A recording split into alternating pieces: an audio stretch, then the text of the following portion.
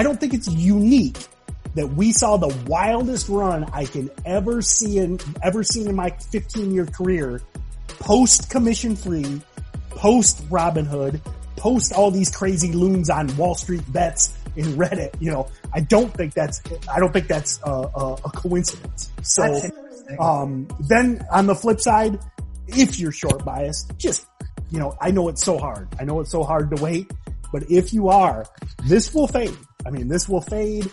Every one of these stocks will fail. If you can be patient, go to the beach, read a book, there's opportunity on both sides. And that's what's great about these segments.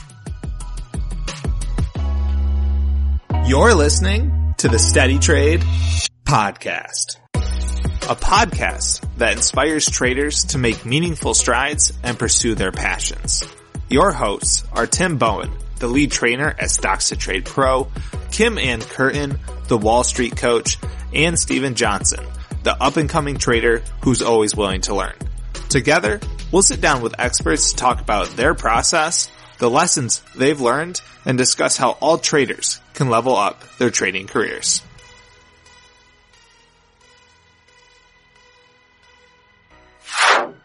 Hey, Steady Trade listeners, Tim Bowen here. Before we dive into today's episode, I'd like to talk a little bit about Stocks to Trade and Stocks to Trade Pro.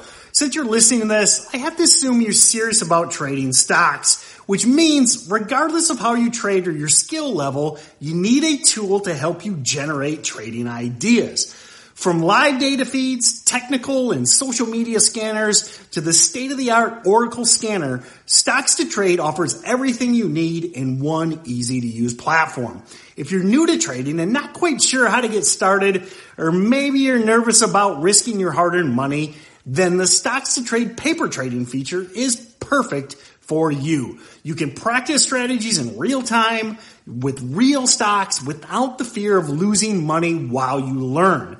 Or if you're really looking to jumpstart and really dive in and really start your trading career for real, join me at Stocks to Trade Pro, where I give 11 live webinars a week and work with students nightly to help them become self-sufficient traders. I don't think there's any better way than twice daily webinars every single trading day. I never miss a day, never call in sick. I've given over 1,750 webinars in 3 years. I think it's the best way to learn, grow, and improve and rapidly cut your path to consistency. So that being said, for pricing and more information, head on over to stockstotrade.com.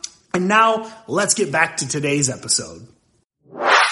Welcome back to the Steady Trade Podcast, everyone. I am Tim Bowen here again with Kim and Steven. We've got the whole crew here today, and, you know, we've got a topic that probably many of you are familiar with. I mean, you pretty much have to be living under a rock if you haven't heard about it. But, you know, obviously the coronavirus has been a huge thing in the media, starting back in January, you know, all of this panic.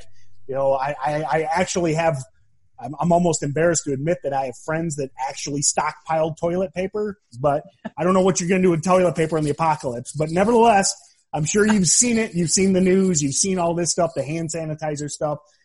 The wild thing is, what's great about these situations is they create the biggest opportunities, and it's particularly in penny stocks and on the long and the short side. I think back to, you know, the Ebola stock run, which was 2014, maybe. Don't quote me on that. You can Google it. But, you know, same scenario. There was a breakout of Ebola in the African continent. Stocks went wild. Actually, some of the same stocks went wild here 6 years later. But, you know, this coronavirus is, in my opinion, much more real and more widespread than Ebola. And that's why I think we've seen this 6-month stock run. So we're going to talk about hot sectors, why you target these, things to do as well as don't do. So welcome, Kim and Steven. I hope you've sanitized your hands before the beginning of this podcast. So. I just want to quickly jump in and because it's a really important time right now. Now we had a Twitter conversation, which many people would have saw, Tim. But I want to preface this conversation with one very important thing. The stock market is kind of quote unquote crash, and it's certainly declining more than it has since maybe 2008. But I want to preface it with, stock traders who know what they're doing and have a plan will make money on the long side. They'll make money on the short side. Even when the market's going down, even longs will still make money. The only people that will not make money are the people who they trade casually. They don't have real plans. They don't really know what they're doing. But those who are invested in the market every day and know what they're doing will make money no matter what the market does. I mean, just to kick it off, you make money both ways. That's the beauty of, something that we talk about, something I've preached. You can go to my personal YouTube from 10 years ago, and there's videos where one of the most important things is to show up every day. I mean, back when I had my business, I couldn't trade every day, but I still ran the scans. I still read the news. I still saw what was going on. And if you just try and dip your toe in and out where you're like, oh, I got a day off from work, I'm going to trade, man, thank you. That's the dumb money, man. Yeah, but also the casual investors, those people who've got I've got 20, 30,000 savings, let us put it in the market. These are the people that will lose the money, but the actual day traders who read the trends, know the patterns, know how to play them, they will win money long or short, but the casual investor is the one who loses and the day trader is the one who wins generally. And the classic example of how to make the money is because people who are maybe more biased on people who are trading the higher price stocks, they'll be shorting for fun. And the people who are trading the lower price stocks will be going long the coronavirus. So there's something for everyone, right? All right. I have a question, guys. So I was kind of curious what forced the crash the other day. And while I get that it could be coronavirus and that's part of it, my first take when I, kind of looked quickly at the news was that OPEC had blown up. So I was thinking maybe it was more OPEC than coronavirus, but that just didn't help and pushed it over the edge. So what's your take?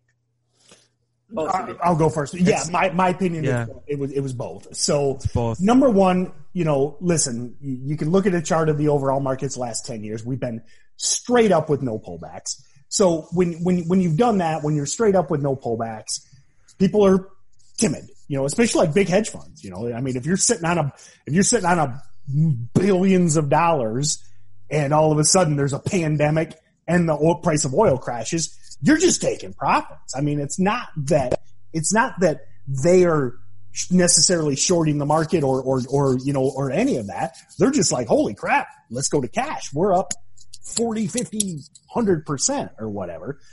But in my opinion, the biggest thing is, again, the concerns about the supply chain. The simple fact is, as much as I hate this, so much stuff is manufactured in China. So much stuff is manufactured overseas.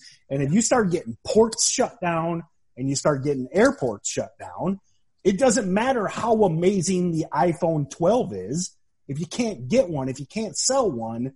And in my opinion, that is the biggest reason the market's sold on edge. And Stephen, you can answer your opinion. Okay. No, but I mean, just from my neck of the world as well. I mean, I know that obviously there's a lot of fears about coronavirus, which sank the market, but it's also the news of the oil prices, because I know that based on the fundamentals, I know that there's been some problems with too much oil, and I know that Russia was saying, or Saudi was saying to Russia, we need to control this. And Russia said, I'm not lowering the price. So Saudi said, well, fine, I'm going to produce as much as I can. And then based on that conflict and that news, the market just crashed further. Not to get too in depth in the market, or in the fundamentals, cause think about it. Saudis, I mean, they are heavily, heavily, heavily invested in the U.S. stock market. Heavily. Okay. So if you think about the fact that, okay, they're getting in a price war with Russia over oil. Okay, price war, fine, but they still need cash. So that's the other macro idea would be, are they going to start selling stocks because now they're in a price war with Russia over oil? So that's So can I throw this past you and you give me your opinion on this? So a colleague of mine that I was talking to yesterday, he thinks that war between the Saudis and Russia is kind of made up, and it's forcing the U.S.'s hand because we have been so involved in fracking and that it's not turning out to be what everybody thought it was going to be. So this concept of, which now they're not even calling it fracking, they're calling it, what do they call it? Shale, right? Sounds so much more sexier and not as, like I remember New York City, there, Hell's Kitchen, the real estate market wanted to start calling it Clinton instead of Hell's Kitchen to help it sell better. So I was just curious, like, is that a perspective that maybe we're just overextended in that particular market with our own, oil production? And well, I mean, remember, America shifted to we're the biggest producer of oil now, so that is definitely, again, and I don't know if I believe or agree with that theory, but the simple fact is, again, if the number 2 and 3 biggest producers get into a price war, that's gonna affect the American economy, because now, the last few years, we're cranking out oil and especially natural gas like crazy. And price wars, what's that mean? You shut down wells, cause if you're pumping oil, and you're not getting any money for it, they shut off the wells, they lay off people, that affects the economy. So how deep do you guys go into these topics? Whether it's the OPEC, whether it's coronavirus, like I think I'm trying to just learn. Like yesterday's conversation with him, part of me was like, should I be taking notes for me to potentially, use when I'm, so I'm just curious, like because I'm still learning so much, how deep would you say you want to go into this or spend time looking at the papers in the morning or the different headlines? Stephen, you go, because I want you to, because I'm going to have a different answer than Stephen, but I want Stephen to answer.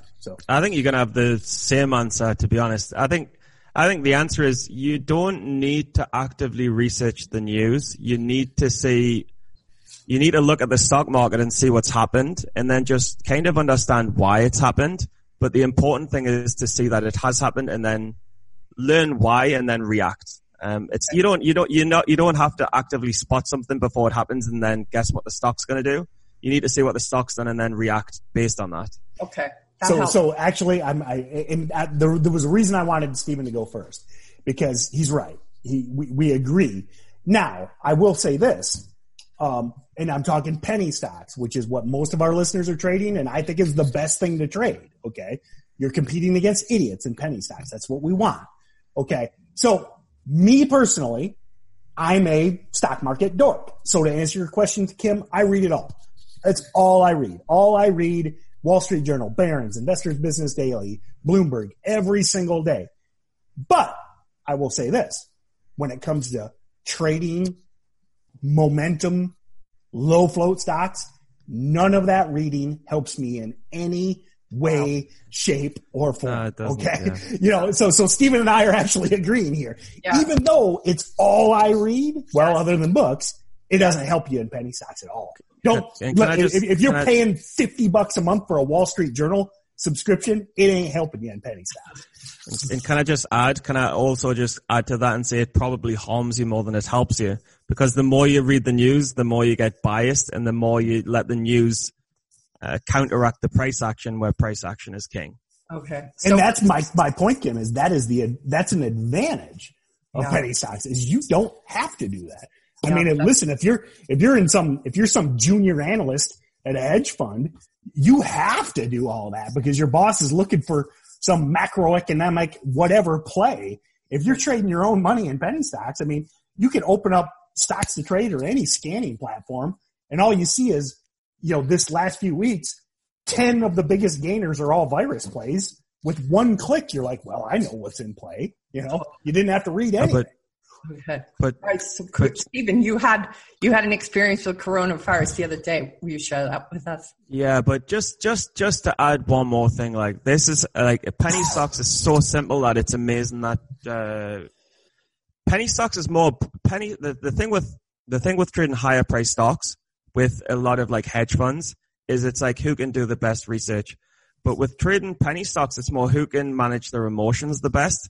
Because it's the higher price stocks, you need more intelligence, but it's less volatility, so you need to manage your emotions less.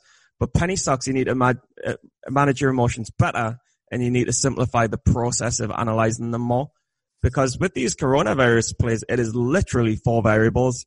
It's like high volume, low float, Corona sector, buy the breakout. That is and day one press it's release. mental. Day one press release. You know, yeah, day one press release. But that is it. If you can tick those 5 boxes, you don't need to know trading more than a week. It's just managing your emotions. It really is. And going back to the conversation I had with Tim, I saw the market crashing. I was in the middle of work. I just withdrew the profits on my account. I had a $500 account. I saw a stock up and I just thought, F it. I'm going long. Well, give a little bit of context. So number one, and this is one thing we talked about earlier that you left out. You know, your bread and butter play is shorting crappy biotechs, you know, that are not hot, you know. So, which is why I'm not trading right now, by the way, because every biotech is hot, so I'm not even trading right now.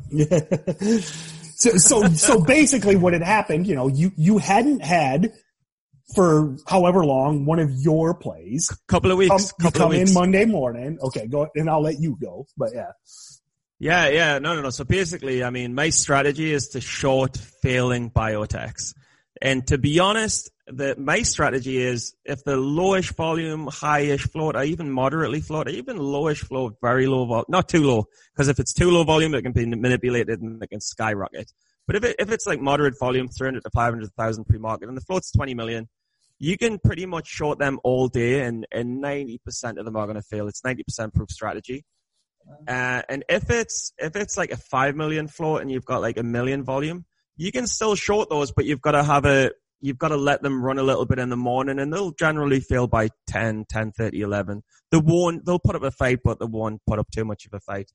But over the last 2 or 3 weeks, my strategy has turned upside down, because with coronavirus, every company trying to find the cure is a biotech. And I started out like short biotechs. So I had a spreadsheet of coronavirus plays. Like a month ago, there was like 9 stocks on there. Last I checked, there's like 38 stocks on there. You know, due diligence though. Good for you for doing the research. But none of them. Remember, none of them. And this is for the listener. Steven knows this.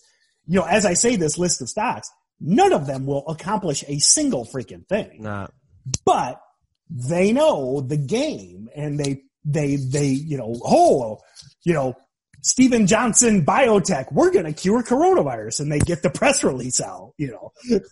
Yeah, but I mean, I'm not the only wizard in the world who's figured out the strategy that biotechs need to raise money by pumping up the press release, and most of the time they fail. I'm not the only person who's figured that out. And I'm also not the only person who doesn't have very good discipline. So I'm not the only one. So like for me, I had a cracking start of the year, January, February, like $700 and 8,000. But the minute I lost 2,000, a great run. But then I lost 2,000 in March, which is fine because you should have these red months. But the difference in trading is like as soon as I saw the market turn, and I know this because I've lost before. As soon as I saw the market turn, as soon as I saw the pattern not working, take your profits, start with a $500, $600 account, limit your losses until the market turns back around. But a lot of people will not. A lot of people will short high. Oh, I saw people, like a week or so ago when you withdrew that money, I saw people giving you a hard time. And I'm like, I don't reply to anyone on Twitter. I post crap all day long. I will not reply.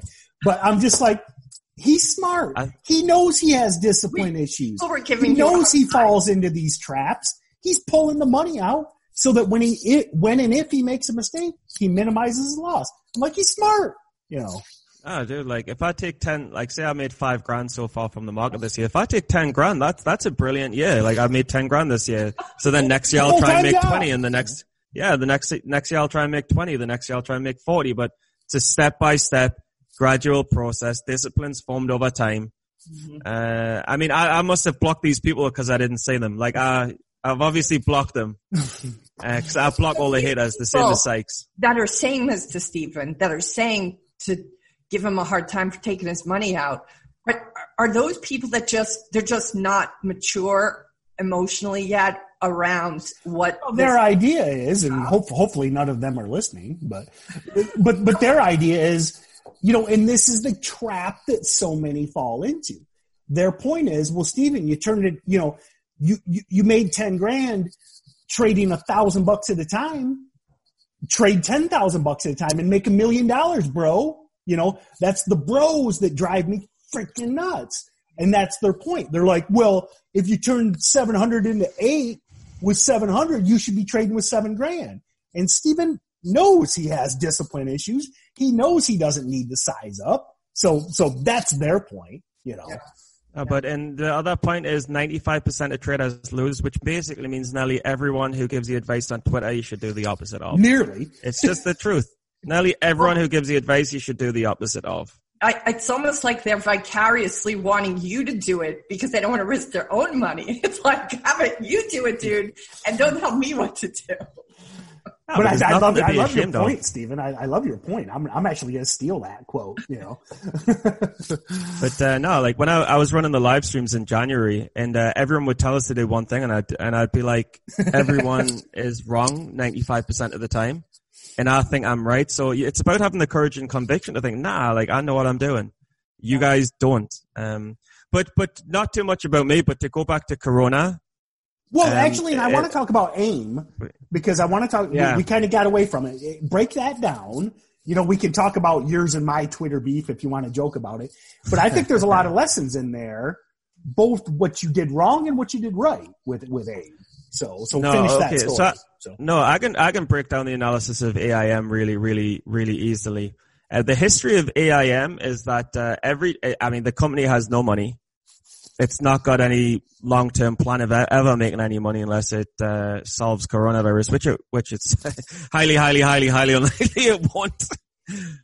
So they're two very, very bearish factors. The technical analysis on the 2-year, 3-year chart is that every time it gaps up, it fails. The fundamentals in the SEC filings are every time it does gap up, it will have it'll release a 42415B or whatever it is to raise money to keep on existing. So they're 4 very bearish signals, and then there's 4 bullish signals, but the bullish signals have much more precedence now because they're much more stronger than they would normally be, and that's coronavirus is extraordinarily hot, which it was a corona play. The volume was extraordinarily high. It was 100+ million on the day. Float was on only 20 million, which is very low in relation to the volume, which is rotating more than 5 times. And the stock, to be honest, it had gapped to its highs in the last 3 to 6 months anyway, which means all the shorts are squeezed.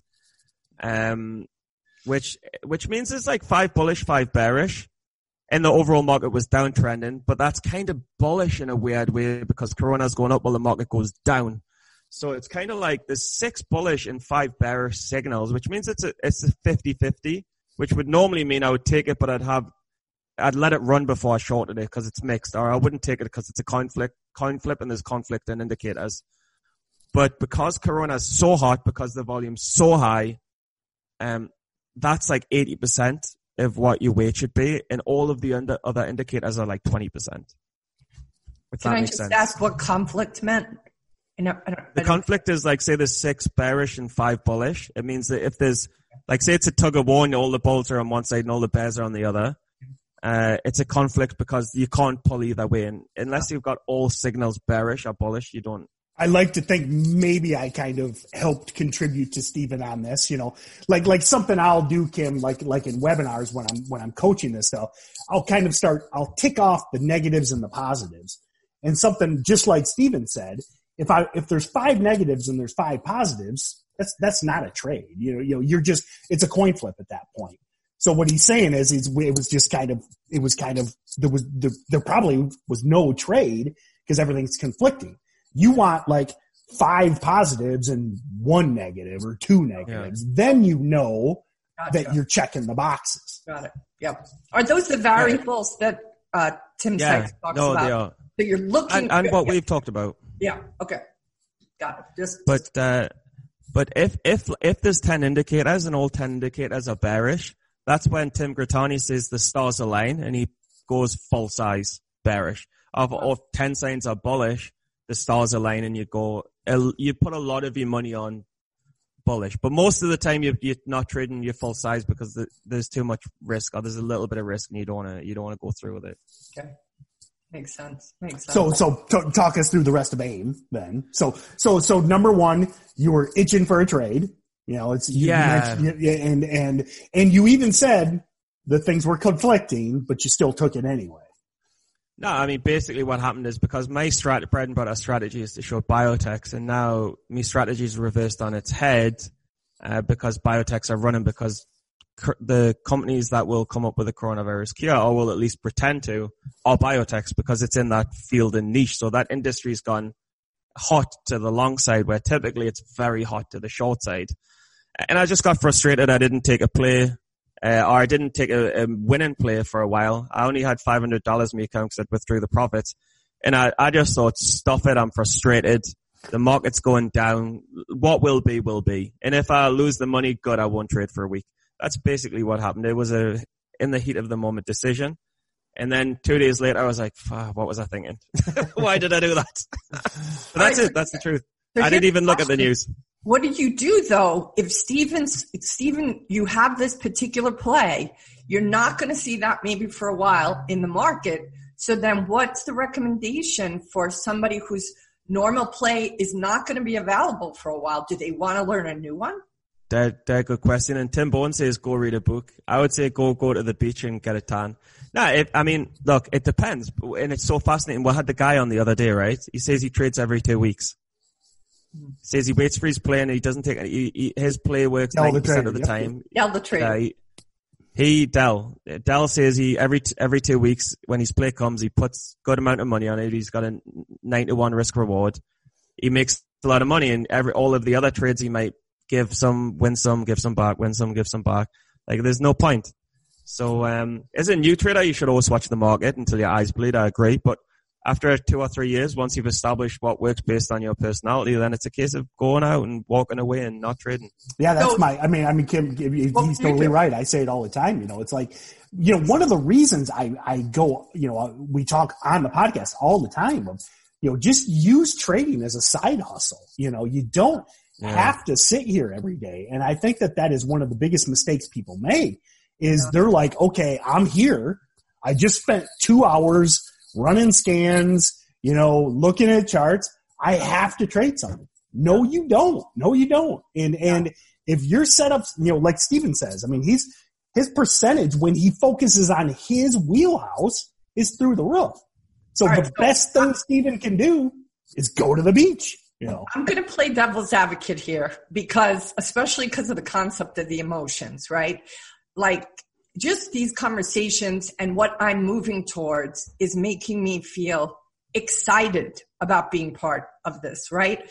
This particular, like everybody and their mother's talking about the market now, right? So here I am, a new trader. Let's say I have my particular pattern, like Steven's pattern. And then you're basically telling me during the most wildest ride of all, I'm not supposed to be in there. That is like, it's like being like the prom. You get to go to every dance but the prom, right? Well, but that's because, remember, keep in mind, Steven is a short bias trader, and there's a lot of people that are doing really well on the long side. Okay. So if you're a long bias trader, you would be trading every day. Okay.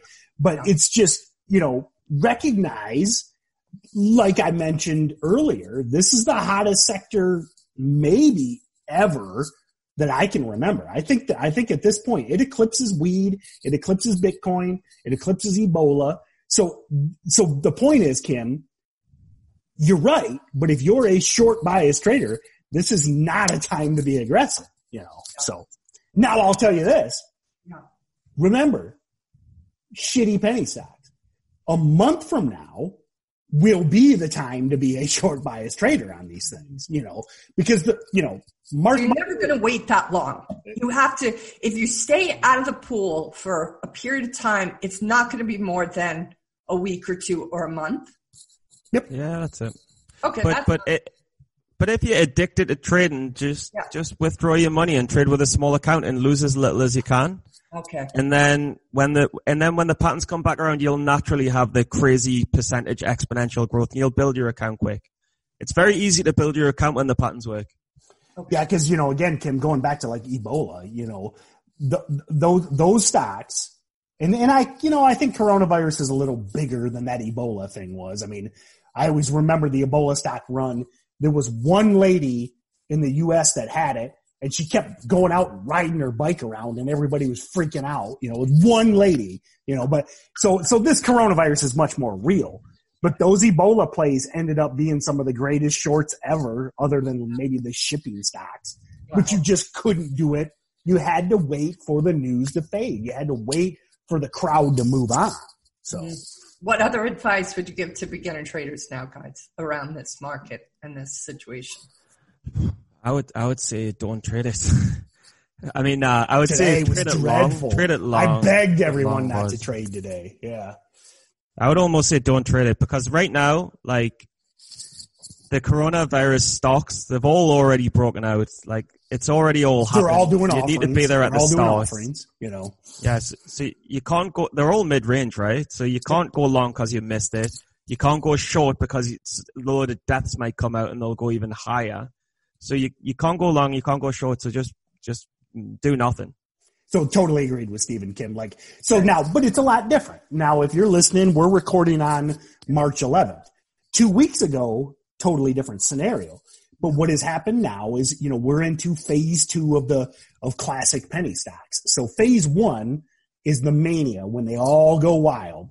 Okay. Then phase 2 is the news starts to fade, the price starts to fade. They all start doing dilutions, offerings. Okay. We talk about that a lot on the podcast, cause they're smart. It's legal. They got to get that money. All these companies are failing. So once they start doing dilutions, they all start to fade. So you can't buy them now because we've seen intraday offerings. And if they do an intraday offering, stock might drop 30% on you. And then just like Steven said, vice versa, you short them. And then, listen, love them or hate them. What if Donald Trump gets coronavirus or something? What's that going to do? And you're short a virus play and the president of the United States gets coronavirus. You're dead. They said he was on a plane with guys who had been exposed to it. I'm just using that as an example. But I'm just saying. Maybe it's Brad Pitt. It could be Brad Pitt too. So, but that's why people sweep up though, like Tim Grattani. Get it. Sorry. Go ahead, Stephen. What'd you say? I'm just saying Tim Grattani had his third $100,000 profit in the last 2 weeks. It's just because. Yeah, and it's just because he's seen the pattern so many times. He knows the perfect time to go long. He knows the perfect time to go short. But for everyone else, if you're a newer trader, fine, if you catch the breakout, fine, if a hot sector. But I wouldn't recommend anyone, unless you're an expert, trying to find the top on these plays because it's too difficult unless you've seen something before. If you've been trading for 4 years and you've seen the ships, fine, give it a go. But, or you've seen the wheat plays, give it a go. But if you've not seen these patterns happen before, I wouldn't recommend it. All right. But I love your point of sizing down too, What do you guys suggest? And so let's say this airs in a week. Where are we going to be? Just based on your experience with Ebola and these other kind of hot sectors, what is the next phase? And what is it that you would say by the time this airs, people want to maybe be prepared for? You go first, Steven. My answer's a bit complex. Basically, I'll be on the beach for a while, but when I start reading news to say that coronavirus is getting cured and all of the results are going down and things aren't going up, the next thing I'll look at is I'll search every single coronavirus play. I'll look for what's the most extended. I'll look for what's had the most consecutive green days. And then I'll look for a gap down in a first red day with significantly less volume than the previous day of that stock. And I'll short it because it means it's up too much. The catalyst is gone and all of the crowd have left.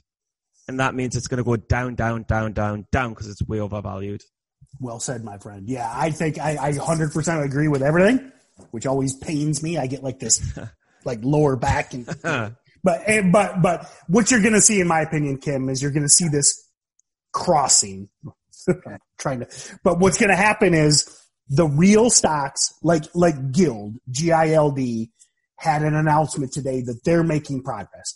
Bill Gates is plowing money into this. What's going to happen is you're going to start to see the real stocks trend up.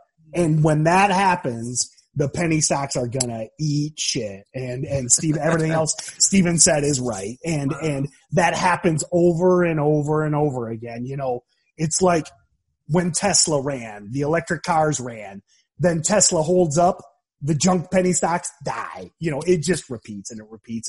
And especially like with that Guild news today, they're $1 billion biotech and they're making progress.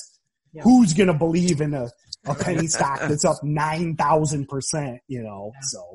Yeah, totally.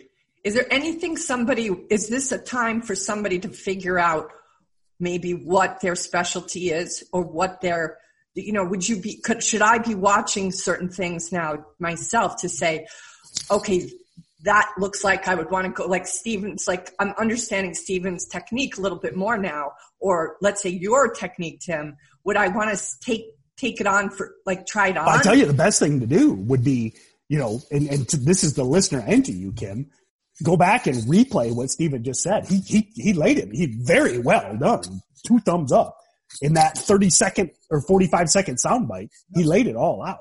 Yep. And I understood almost all of it, actually. So that's pretty exciting for me. The reason I can say it so eloquently is not because I'm such a brilliant orator, but it's more because we look for the exact same pattern 1 million times a day, and we play the same pattern 1 million times a day. So when you think it and you look for it 1 million times a day, it gets very easy to say it because after 3 years, it's fun. Like, I hate it because I try and teach me friends stocks, and I say to them, it's so simple, it's just this and this and this and this.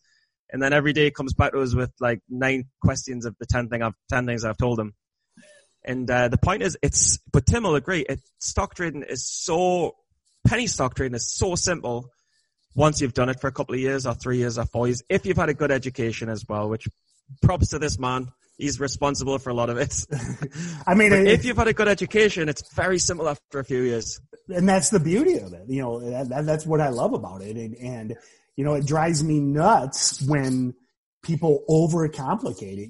We've got an upcoming episode. We actually bumped it because of this coronavirus, but we're going to talk about SEC filings because that's our number one request. But it's like, man, this people that spend hours reading these filings and breaking them down. I'm like, it's penny stocks. They spike when the hype's there. When the hype fades, they do their offerings and they crash. It's the same thing, It sounded like that SEC filing conversation. I think we had this on camera. That was a SEC. It was an announcement. It wasn't an SEC filing. It was an announcement, and you just felt it was almost less important what was inside the the context, the written, but that it was just superficial. That's what you were looking for. You were like it was almost like just look to see if it sounds like it's all trumped up and Well, that was something else I went long. That was DGLY. Yep, That conversation was DGLY's, and that was because I went long a stock and lost $800. That was another mistake that I made. Okay. Sorry to mix them up. I'm still learning. Nope. Easy mistake to make. So, but no, Kim, go ahead, Steve. No, I was just going to say, Kim, your questions are very relevant, very pertinent, and it's very good to have you on because you ask a lot of the things. Because I used to do this basically when I was fresh green and it was me and Tim. I used to ask all of the questions that people wanted to hear. But then as I've got more experience, I don't ask them anymore. So then I got a Twitter DM that people are upset you're not drunk anymore, Steven. No, you did not. Yeah, did you really? No, he said, I love the podcast, but he's like, they were more fun when Steven was drunk all the time. I know. I can't sustain that lifestyle, though. But I can try. I can try and be drunk for the next one. No! I mean, it's just to the listeners out there. I mean, I'm proud. I'm glad Steven's been living cleaner. It's been like a month or so since I've gotten a 4 a.m. I love you tweet or text message from Steven. It's like I know he's living well when I don't get 4 a.m. I love you with all like smooches and hearts and stuff. You're not listening to these people who are telling you to blow up your account. Why are you going to listen to this guy who's telling you should be drunk all the time? Nah, I don't know if it's maturity and stuff, but Kim, honestly, I hope you don't go through the phases because when Tim Bowen used to say you just short anything that's up, It wasn't an understatement. My strategy was to short. No, but I believed it. I believe that if it's at more than 30%, it has to fail. And that's why you should not. We make fun of people. We'll laugh at traders. We'll call traders silly for just shorting anything that's up. But for those who are still doing that, like, I don't think you guys are idiots. Or if you're an idiot, if you are an idiot, then so am I. Because I literally thought that was a good strategy, and I tracked Excel data, I tracked 80 stocks, and I had a 90% win rate shorting stocks that were 30% up. They would all fail. But it just takes time to learn more and more and more and start finding out that you're wrong. But it's just good. It's be a scientist. Have a what is it? Not a fallacy. Have a thesis. And then try and disprove it. It's the best advice ever. Have a thesis about the market, then try your best to disprove it. If you can't disprove it, you're going to make a lot of money. It can be a terrible thesis. Test it small. What do you mean a terrible thesis? What is that? Well, back to Stephen's point that he, again, he's kind of going back to when he was a newbie. And back when he was a newbie, he thought every stock up more than 30% would fail. It's a terrible thesis. But, it took him a while, but he figured out that it was a bad thesis. And he figured out that he needed these 5 or 6 criteria, then that stock that was up more than 30% would fail. But back then, he wasn't ticking through his process. So can I just ask, I know we probably have to wrap up soon, but just so, Stephen, what do you explain that to? Like, because if you listen to Sykes, he's, even me, not fully even understanding, heard him say, you have to have as many variables as possible. So if you heard that, and yet you still thought this, what was that about? Good question. I just had the ego, like many do, to think I know him better than him and I'm going to do better than him. And he's wrong and I'm right because I see something that he doesn't know and I'm special. Okay. And I'm admitting it, and it's egocentric. Yep. And I got very humbled by the market for not listening.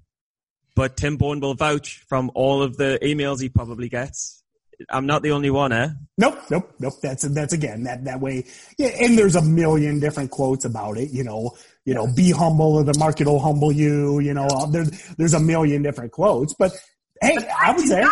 This illusion, guys. I have none of that illusion. Like, I am so completely sure that everybody knows better than me. Well, not everybody, but you. Well, you're also not a dude. True. Ask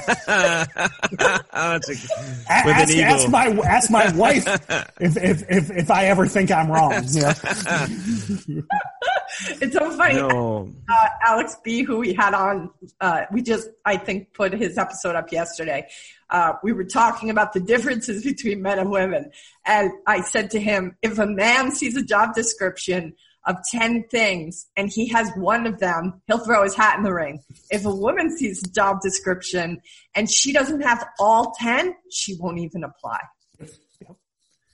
No, but it's true.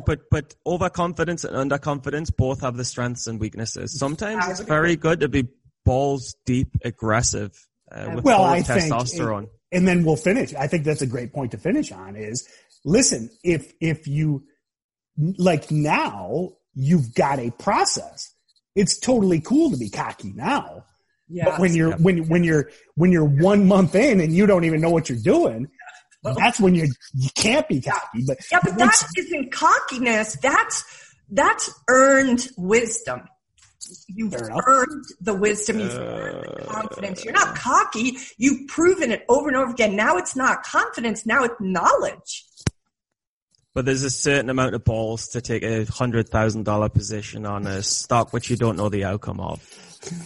Well, you can philosophize it in different ways. Right now, Tim Grittani does. Tim Grittani. Yep. So he takes $1 million positions. Wow. God, but he's proven it. He's done it over 10 years. Now maybe his wisdom and confidence and practice, has earned him that kind of chutzpah. 100%.